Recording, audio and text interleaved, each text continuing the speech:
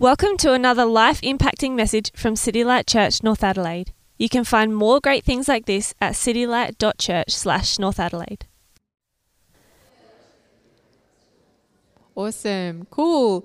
So now we're going to be, I'm going to be doing the Bible readings for today. So we've got two. The first one is from Psalm 103, and we're going to do the whole chapter. So I'll give you some time to look that up in your Bibles or your Bible app, or there's some Bibles in the seats as well. Psalm 103. Praise the Lord, my soul. All my inmost being, praise his holy name. Praise the Lord, my soul, and forget not all his benefits, who forgives all your sins and heals all your diseases, who redeems your life from the pit and crowns you with love and compassion, who satisfies your desires with good things so that your youth is renewed like the eagles. The Lord works righteousness and justice for all the oppressed. He made known his ways to Moses, his deeds to the people of Israel. The Lord is compassionate and gracious, slow to anger and abounding in love. He will not always accuse, nor will he harbor his anger forever. He does not treat us as our sins deserve or repay us according to our iniquities. For as high as the heavens are above the earth, so great is his love for those who fear him. As far as the east is from the west, so far has he removed our transgressions from us. As a father has compassion on his children, so the Lord has compassion on those who fear him. For he knows how we are formed. He remembers that we are dust. The life of mortals is like grass. They flourish like a flower of the field. The wind blows over it and it's gone, and its place remembers it no more. But from everlasting to everlasting, the Lord's love is with those who fear him, and his righteousness with their children's children, with those who keep his covenant and remember to obey his precepts. The Lord has established his throne in heaven, and his kingdom rules over all.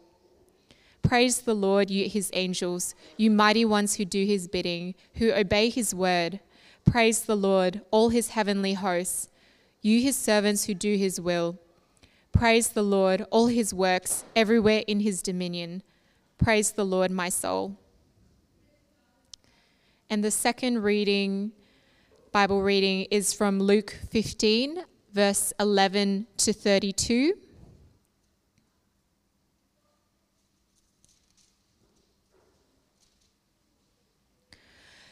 Jesus continued, "There was a man who had 2 sons. The younger one said to his father, 'Father, give me my share of the estate.' So he divided his property between them. Not long after that, the younger son got together all he had, set off for a distant country, and there squandered his wealth in wild living. After he had spent everything, there was a severe famine in that whole country, and he began to be in need. So he went and hired himself out to a citizen of that country, who sent him to his fields to feed pigs. He longed to fill his stomach with the pods that the pigs were eating, but no one gave him anything. When he came to his senses, he said, 'How many of my father's hired servants have food to spare, and here I am starving to death? I will set out and go back to my father and say to him, Father, I have sinned against heaven and against you. I am no longer worthy to be called your son. Make me like one of your hired servants.' So he got up and went to his father. But while he was still a long way off, his father saw him and was filled with compassion for him. He ran to his son, threw his arms around him, and kissed him.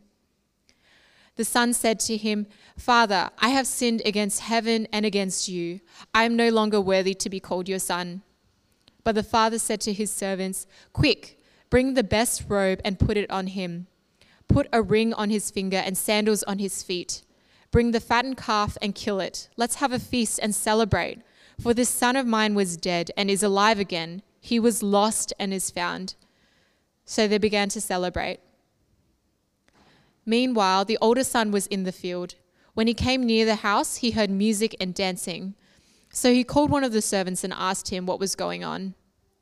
'Your brother has come,' he replied, 'and your father has killed the fattened calf because he has him back safe and sound.' The older brother became angry and refused to go in. So his father went out and pleaded with him, but he answered his father, "Look, all these years I've been slaving for you and never disobeyed your orders, yet you never even gave me a young goat so I could celebrate with my friends. But when this son of yours, who has squandered your property with prostitutes, comes home, you kill the fattened calf for him." "My son," the father said, "you are always with me, and everything I have is yours. But we had to celebrate and be glad, because this brother of yours was dead and is alive again. He was lost and is found."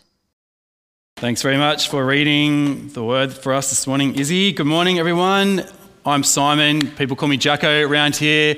I'm lead pastor here at City Light Church North Adelaide. It's lovely to see you all this morning. Happy Father's Day to those who have been fathers for a long time.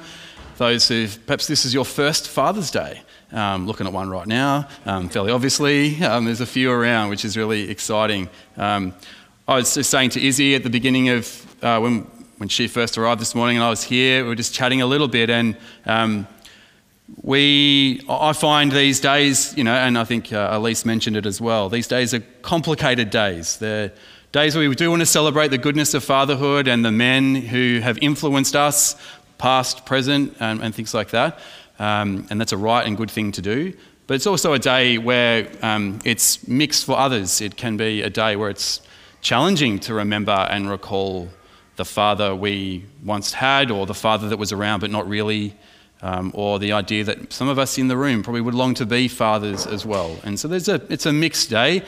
I'm always reminded of Paul's wonderful words in Romans 15, where he calls God's people who've come to know the extraordinary grace and mercy of God, that we are called to rejoice with those who rejoice, to mourn with those who mourn. I think one of these, whether it's Mother's Day or a day like today, we can rejoice with those who can reflect on fatherhood well and positively. We're also called to love everyone, including those who perhaps it's not so joyful. So with that in mind, we are looking this morning again, I know we did this not so long ago, looking at the prodigal son, but we're going to look at this classic father text today as we just take a moment to think about the fatherhood of God. I just want to put out there as well, we don't normally sort of celebrate Father's Days or Mother's Days here particularly. Like, we don't sort of stop everything and just zoom in on motherhood on Mother's Day or zoom in on fathers on Father's Day. Just so happens that last week we wrapped up a series that we were in for about 4 months in the book of Revelation, which was great. I loved it. Don't know about you, but I thought it was really encouraging. And we're just about to, next week, we're going to step into this new series called Books We Don't Read, which is the 12 minor prophets. I don't know about you, but I'm a bit concerned that I'm going to, get into the new creation, and we're going to be sort of gathering around the big table, and I'm going to sort of sit down, and there's this guy next to me, and I'm going to be sitting there tucking into the aged wine and fine meats, and Jesus is down there, and he's going to say, "Oh, so what's your name?" I'm going, "I'm Jacko." "What's your name?" "Obadiah." And I'm going to go, "Never read your book." But let me get to that right now. I've got eternity to read it. No. There are some of those guys, Zephaniah, Obadiah, Malachi, the final and last Italian prophet, all these guys who have excellent things to say, challenging things to say, but do remind us of the great promises of God, his faithfulness. But I expect that over the next 12 weeks, in what I'm sort of thinking will be a sort of an extended Advent series, right? So helping us kind of lead up to the coming of Jesus, what we celebrate at Christmas. It'll help us kind of get our hearts stirred for his coming again, to remind us of Christmas. So something of an extended Advent series. So if you want to get ahead, start reading the minor prophets, if you can find them in the Bible, that is. But they're at the back end of the Old Testament. Anyway, we're looking today at this classic father text, the parable of the prodigal son, or perhaps more aptly titled the parable of the prodigal God, because of his just over-the-top generosity in receiving back his son. Before we do reflect on the fatherhood of God, I want you to turn to the person next to you, and here's your challenge for today. I want you to tell the person next to you your favourite dad joke. It's Father's Day. I want you to tell the person next to you your favourite dad joke. If you don't know what a dad joke is, ask the person next to you. They're generally not great jokes. Anyway, chat to the person next to you. I'll give you a minute or so. Share your favourite dad joke on this Father's Day.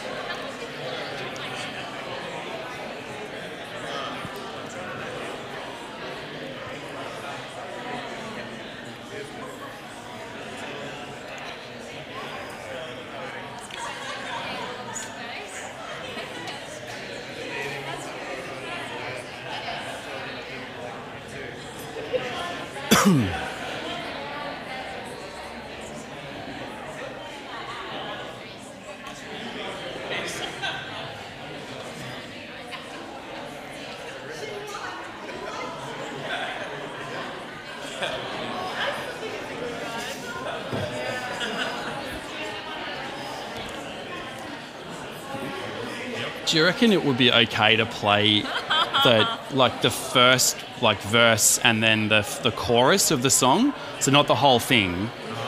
So we just play it, and then I'll just say, "Can you stop?" All right. Is that okay? Does it begin? We haven't done a test. Okay. Should we just give it a go? Wing it? Yep. Try it and This see. one, right? Yeah.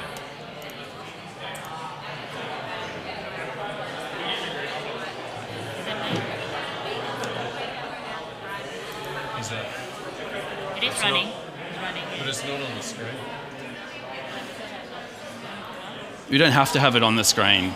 You know what I mean? Yeah. You just listen to the audio. Is that? I'll let you muck around. Do you reckon it, I don't know. Reckon it will work? If we get it working, I'll give you a thumbs up. All right. Otherwise, Okay. Sure.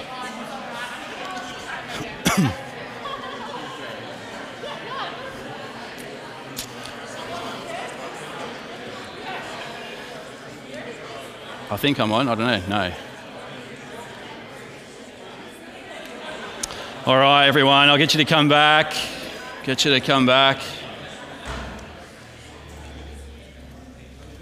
Because we're all friends and because we're all, we love each other. Anyone want to tell us their favourite dad joke? It's Father's Day. Let's celebrate fathers with... Anyone? Why do couples like to go to the gym? Tell us. They like to work out together. Okay. That could be a very good example of a dad joke. Any other one? How does NASA organise a party? They plan it. Yeah, that's good. I've shared this one before. How much does a roof cost? Nothing. It's on the house. All right, let's stop there. And let's pray. Let's pray as we come to God's word this morning. Again, that may or may not have anything to do with what we're doing. Anyway, Heavenly Father, thank you so much for your goodness to us. Lord, again, we praise you this morning that you are our good Father. We're reminded that in all of your ways, you use your power, you use your authority for good. And Father, thank you so much for the way that you, in power, sent your Son into the world to lay down his life for us and for him to raise it up again, to live afresh. And Father, we just praise you, Father, for those of us in the room who've been caught up in your great love. We pray this morning that your loving, your fatherly love for us, Father, would be fresh to us. And Father, we pray that having considered your fatherhood and your goodness, we all would be like you in the world, for our good, the joy of our neighbour and your glory. And so we ask this in Jesus' name. And all God's people said, amen. Well, it's Father's Day. Each year at this time, I'm not only reminded of how hard it is to buy a Father's Day present for my dad, He's pretty much got everything and can get anything he wants. So I find it really hard. Do I go to Bunnings, get a voucher? Do I buy another sporting biography for him? Do I go and get another BBC kind of comedy series from 400 years ago? Do I just buy him the same 6 bottles of red wine that I bought him last year? And, he's probably gone through them. I don't know. What do you do? But I'm reminded, not only is it hard to buy a present for my dad, I'm also reminded that we have a pretty funny view of fatherhood in our country. So we make a special day for our fathers, but it's kind of a little bit tongue-in-cheek, a bit of a tongue-in-cheek day of honour. Australian entertainer, our most well-known Australian theologian, Colin Buchanan, wrote a song in honour of fathers called Dad Joke, with this chorus: "Dad jokes are bad jokes, it's sad but it's true. If you love your dad's jokes, well then the joke is on you. Dad jokes are bad jokes, I'm sorry to say, they're a joke with the funny bit taken away." Isn't that great? I thought we could listen to a little bit of it. Hopefully this works. Coming over the loudspeakers.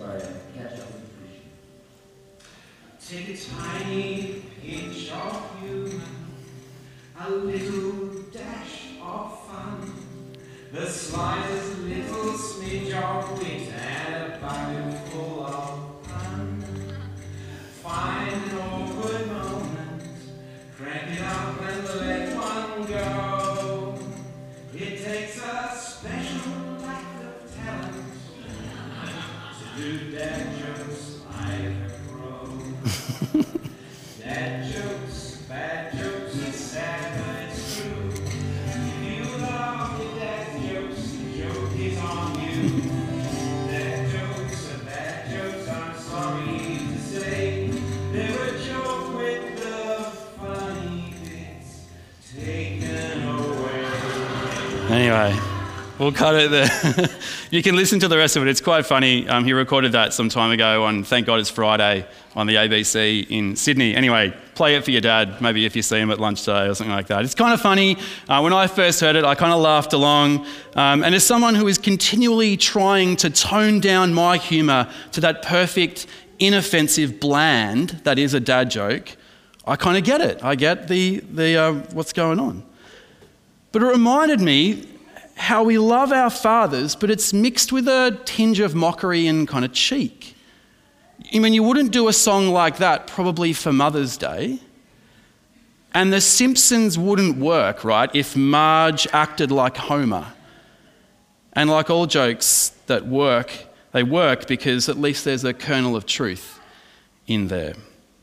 While fathers are loved, there's a tinge of disappointment. So Larry May says in his book, Rethinking Masculinity, quote, "Men are generally socialised in Western culture to be competent in the public world, but not in the private world. And that the training of men to excel outside of the home, to be the giants of industry and business, but pygmies at home, creates a bitter aftertaste of disappointment."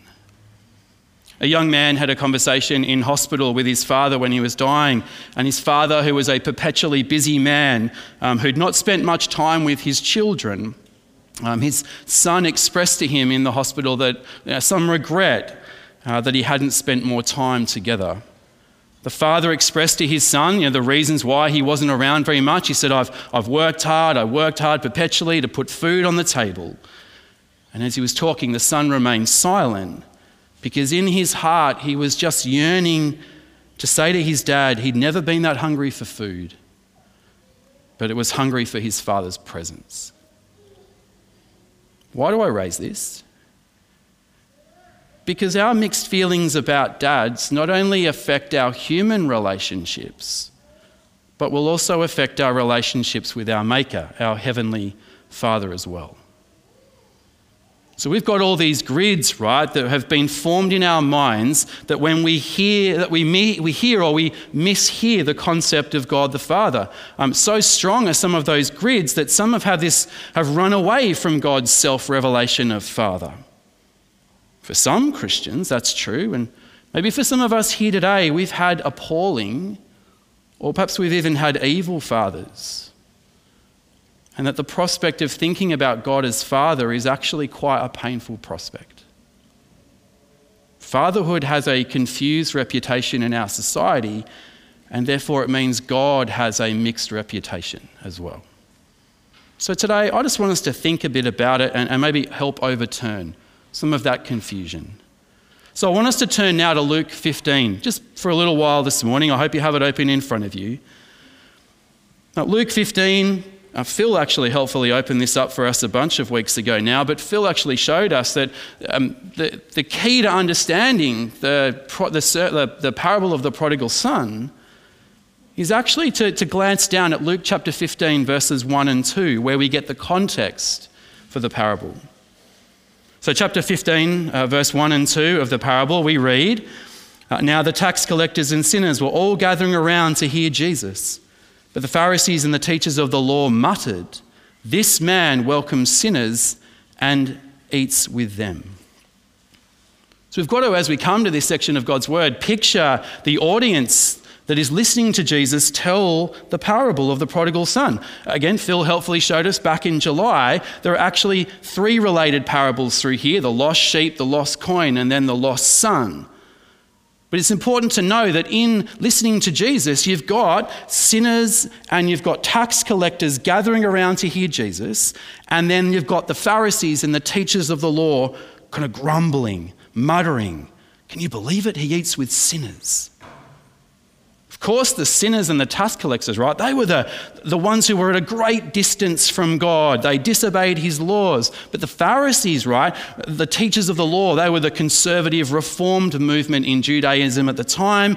And the teachers of the law were the specialist academics. And their complaint was Jesus' open meals. How dare he eat with the sinners, the sort of the scum of the earth? So it's into this context that Jesus tells 3 parables, the third of which one we'll look at today. And just as there are 3 characters in the parable, 2 sons and a father, so there are, I think, 3 points that Jesus wants to drive home to both audiences. The sinners on the one hand, the Pharisees on the other. Jesus' points, if you're a note taker, pretty simple. He wants to clarify who the sinner really is, point 1. Point 2, describe who God is really like. And thirdly, critique religion for what it really is. And so we're going to take those 3 in turn as we think together about the fatherhood of God. Firstly, Jesus clarifies the sinner. Clearly, the young son in this parable represents the sinners with whom Jesus is wining and dining with. As such, we have here a really interesting insight into how Jesus defines sin. Because obviously he thought long and hard about, how do I convey who the sinner is?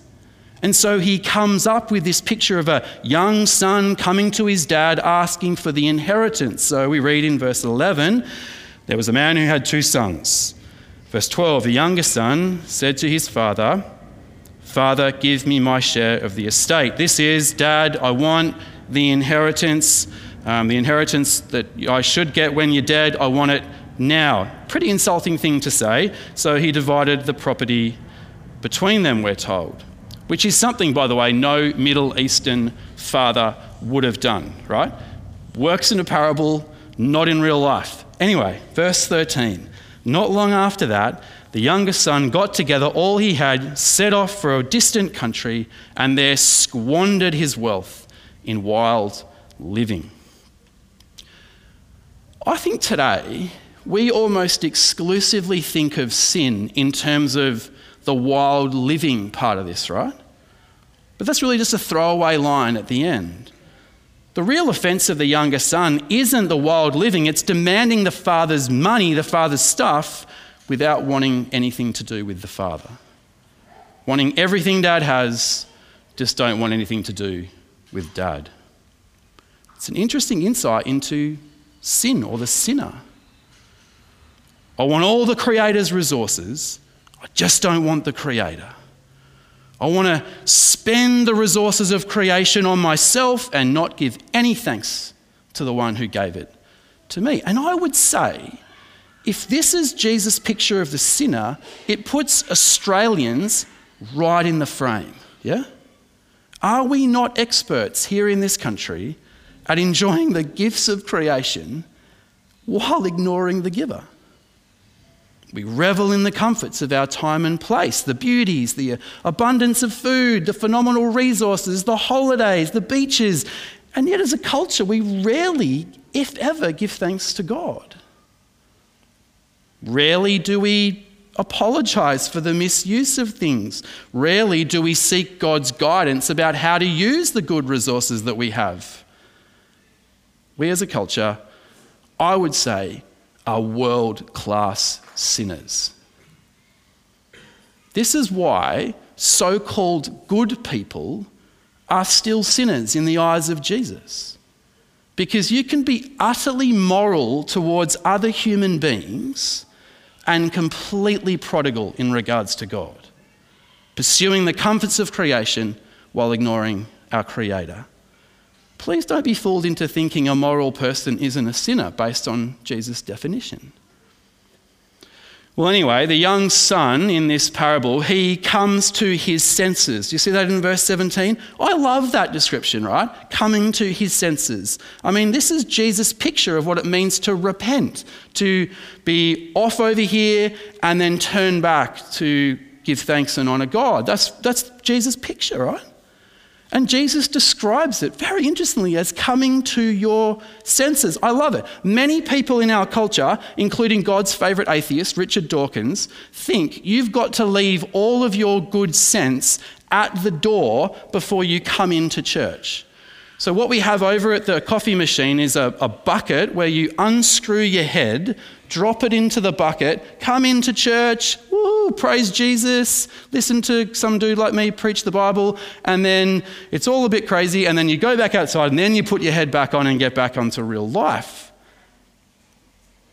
Richard Dawkins has actually said that. In order to go to church, he reckons you should come to the seat, like sit down, unscrew your head, slip it under your seat, carry on, put it back on, go home. That's what he says. I love how Jesus says here, he came to his senses. He saw what was real. And what was real is that there is a creator to whom we are called to give thanks to, upon whom we are utterly dependent. He came to his senses, verse 17, and then verse 18, he decided to go home. Now, it's at this point in the parable where I bet the sinners listening to Jesus, who knew they were the youngest son, thought to themselves, I wonder how the father's going to react to him coming home. I wonder what Jesus will say God's response is. And of course, the Pharisees and the teachers of the law who are listening to this as well must have thought at this moment as well, excellent. The father is going to come down like a ton of bricks on the son. He is going to show some fatherly discipline and it's going to be wonderful to see. That's the setting. But not only does Jesus have an unsettling definition of sin, he has, as we pivot to point 2, a striking picture and description of God. Look at verse 20 as we pivot to our second point. So the young son got up, went to his father, but while he was still a long way off, his father saw him and was filled with compassion for him. He ran to his son, threw his arms around him, and kissed him. Just notice how the father runs and embraces and kisses the son before he's even blurted out his apology. The son hasn't even said, we have done what we have ought not to have done some perfunctory confession. What's more, the father doesn't even let him finish his apology. This has to be deliberate from Jesus. Notice in verses 18 to 19 how the young son prepares his speech. He goes, I'm going home and I'm going to prepare a speech. When I see my father, I'm going to say this. Have a look, verse 18. I'll set out and I'll go back to my father and say to him, here's the speech, Father, I've sinned against heaven and against you. I'm no longer worthy to be called your son. Make me like one of your hired servants. That's the speech prepared, but then look what happens when the son starts to deliver it. Verse 21, the son said to him, here it comes, line 1, Father, I've sinned against heaven and against you. So far, so good. I'm no longer worthy to be called your son. So far, so good. But verse 22, but the father said to the servants, quick. See the line that's missing? He prepared to say, make me like one of your hired servants. And the father doesn't even let him say the line. He interrupts him. It's a pretty extraordinary account. No doubt deliberately crafted by Jesus. The Father's already embraced him before the apology. The Father doesn't even let him finish the apology before he's saying, quick, let's celebrate. It's a beautiful picture of God the Father. And instead of placing restrictions on the Son, he lavishes the good things of the property on the Son. This whole episode reminds me of when I was a little bit younger and I discovered matches for the first time. It was a great day. It was a great day. I knew where they were kept. They were up in the cupboard in the kitchen, sort of technically out of reach, but I worked out how to get them. I think I was about 9, maybe about 9. Anyway, found the matches and I ran up to my room upstairs in our house up in the hills where I lived with mum and dad and my sister. And I remember I was like just fascinated with this little box of matches, and I opened them up and I took one out and I struck it, not expecting it to come on light. You know what I mean? I mean, how ridiculous, right? I struck it and then flame in front of my face. I freaked out. I didn't know what to do, right? I'm still not very smart, but I didn't know what to do. And I just threw it into my waste paper basket full of paper. And so the little flame on the end of my match was just like, and then this flame just starts flying up. And I don't know about you, I don't have a fire extinguisher just like in my bedroom. So this flame's just licking up everywhere. I'm going, oh my gosh, what do I do? Help, help. Anyway, my mum comes charging up. Oh my gosh, what's you got? And my mum, oh my goodness, she just grabbed the on fire waste paper basket to run it to the bathroom upstairs to then, douse the flames. In the process, really badly burnt her arm. And, I felt terrible. She felt in a lot of pain. My dad was still at work. Oh my goodness. And so, long story short, my mum, got some cream and got herself sorted out a little bit and said, wait till your dad comes home. And I don't know if you've been in that place before, but that's not a good place to be. That's a little, wait till your dad comes home. And then I remember for the rest of the afternoon, just kind of like hiding, like behind doors. And then I heard the familiar sound of my dad's car kind of around the corner and then roll up the driveway. And I was like, bam, bam, bam, bam, my heart's pounding. My dad walks in and I'm still hiding behind the door. My mum told him, and then I heard these ominous words, son, come upstairs. It was the longest walk up the stairs I've ever had. And he sat me down. He disciplined me, for sure. But he also said to me, I did pretty much the same thing when I was your age. I set the backyard on fire.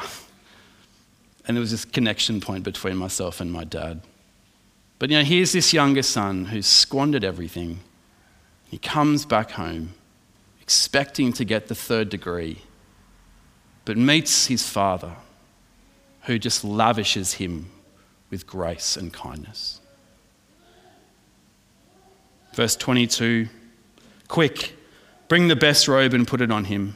Put a ring on his finger and sandals on his feet. Bring the fattened calf and kill it. Let's have a feast and celebrate. For this son of mine was dead and is alive again. He was lost and is found. So they began to celebrate. How tempting it must have been for the father to kind of just say as he came in, go to your room, say your prayers. We'll talk about this tomorrow. But that's not what Jesus wants to say. Jesus wants to say that our heavenly Father is a running, embracing, gracious, merciful, forgiving, celebrating, benevolent parent. Most of us, right, we have a picture of God that is perhaps a combination of experiences and imagination, and I hope for most of us a little bit of Bible thrown in. But sometimes, right, our experiences and our imagination take over our picture of God in our mind's eye. Well, I just want to say to us this morning, this is Jesus' picture of God. There is no more detailed picture of God that we have from the lips of Jesus. And Jesus wants us to think of God as a loving, embracing, running, forgiving, benevolent Father who uses his authority for good. But Jesus isn't finished. He's not content simply to define the sinner or re-describe God the Father. He's also keen to critique the religion of his opponents. That's why the older son is in the parable. This is pivoting to point 3, Jesus' critique of religion. The parable, I reckon you'd agree, right? The parable of the lost son would still work if it was just about the younger son, right? The lost son comes home, the father embraces him, what lost is found, praise God, let's eat, the mercy of God is great, let's revel in God's forgiveness. However, Jesus deliberately places the older son in the parable because he knows he has sinners and Pharisees in the audience. And clearly the older son represents the Pharisees. And as such, it's a really good insight into how Jesus critiques religion. Again, no doubt Jesus has thought long and hard about describing sin with regards to the younger son, but he also thinks hard about describing how God is in terms of Father, and I think he thinks long and hard about here how to describe and critique religion. So verse 25, follow with me. Meanwhile, the older son was in the field. When he came near the house, he heard music and dancing. So he called one of the servants and asked him what was going on. Your brother has come, he replied, and your father has killed the fattened calf because he has him back safe and sound. Verse 28, the oldest brother became angry and refused to go in. So his father went out and pleaded with him. But he answered his father, look, all these years I've been slaving for you and never disobeyed your orders. Yet you never gave me a young goat so I could celebrate with my friends. By his own confession, verse 29, this older son has adopted the stance of a slave to a master, not a son to a father. All these years, see, I've been slaving for you. That's his perspective. That's what religion will do. It'll lock you up in a rules-based mentality where God is the master and we are but slaves. And as a result, this older son has a really stunted grasp of the Father's generosity and grace and mercy towards him. See verse 29, all these years I've been slaving for you and never disobeyed your orders, yet you never gave me even a young goat so I could celebrate. He's convinced the Father has withheld everything off the property from him. You've never even given me a young goat, and yet you give the dodgy brother, my dodgy brother, a fattened calf. Now it's important to note, right, this is Jesus telling a story. This isn't truth. This is the son's perspective, and it's what religion does to your mind. Because how does the father reply in verse 31? My son, you're always with me and everything I have is yours. There's the clue. The young goat was yours. The fattened calf was yours. The robe was already yours. The ring, the sandals, it was already all yours. But the older son just can't see it. His perspective was that the father was a stinge. That's what religion will do to you. Makes you a slave, makes God seem mean and stingy and miserly and withholding of grace. And as a result, of course, your attitude to the sinful world around you is going to be that of anger, right? And it's exactly what we get in verse 28. He hears the partying, he learns what's happening, and we're told the other brother became what? Angry. Now, this emotional outburst is a picture, isn't it, of what the Pharisees were doing in the opening line of the chapter.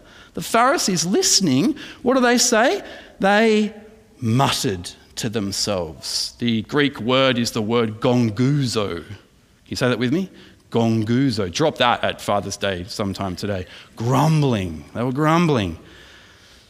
In a way, this older son, right, is just as far away from the father at an emotional and psychological level. He's on the property, but his heart's a million miles away. The Pharisee is as distant from God as the sinner is distant from God. But what I find remarkable is that God is tender to both. He's tender to both. To the sinner, the Father's on the lookout, ready to receive, ready to embrace, ready to forgive, to show mercy. But notice to the religious, grumpy type, the gonguzo type, the Father pleads, verse 28, he says, begs him, come inside, join the celebration. I love at that point how Jesus' critique is still tender. He doesn't thump the Pharisee over the head. He pleads with him, come, rest in my mercy, and extend that same mercy to others. So I just want to conclude this morning, brothers and sisters and friends, by saying, may we all at City Light Church North Adelaide know the Father's heart. First to ourselves, so that we might rest in his warm embrace and forgiveness for which our Lord died. I heard a lovely definition of grace the other day by a guy named Nijay Gupta. Nijay Gupta is a theologian and a writer over in the States.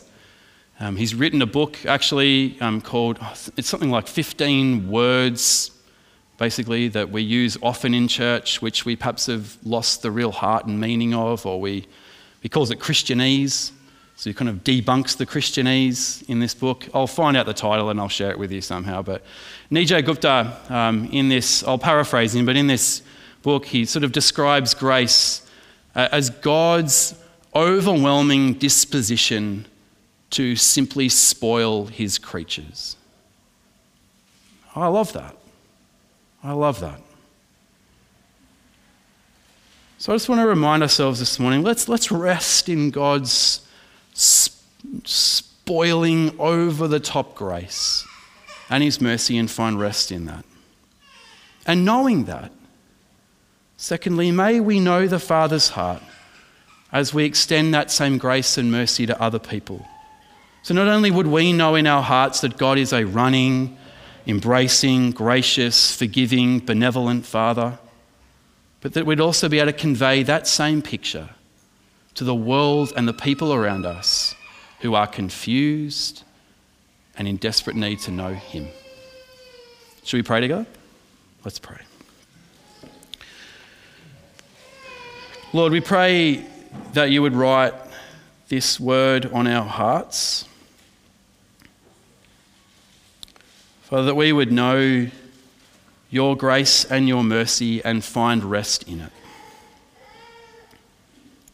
Father, thank you that this picture we have of you, Father, in this part of your word is a picture of a Father who loves his people, who loves his sons and daughters.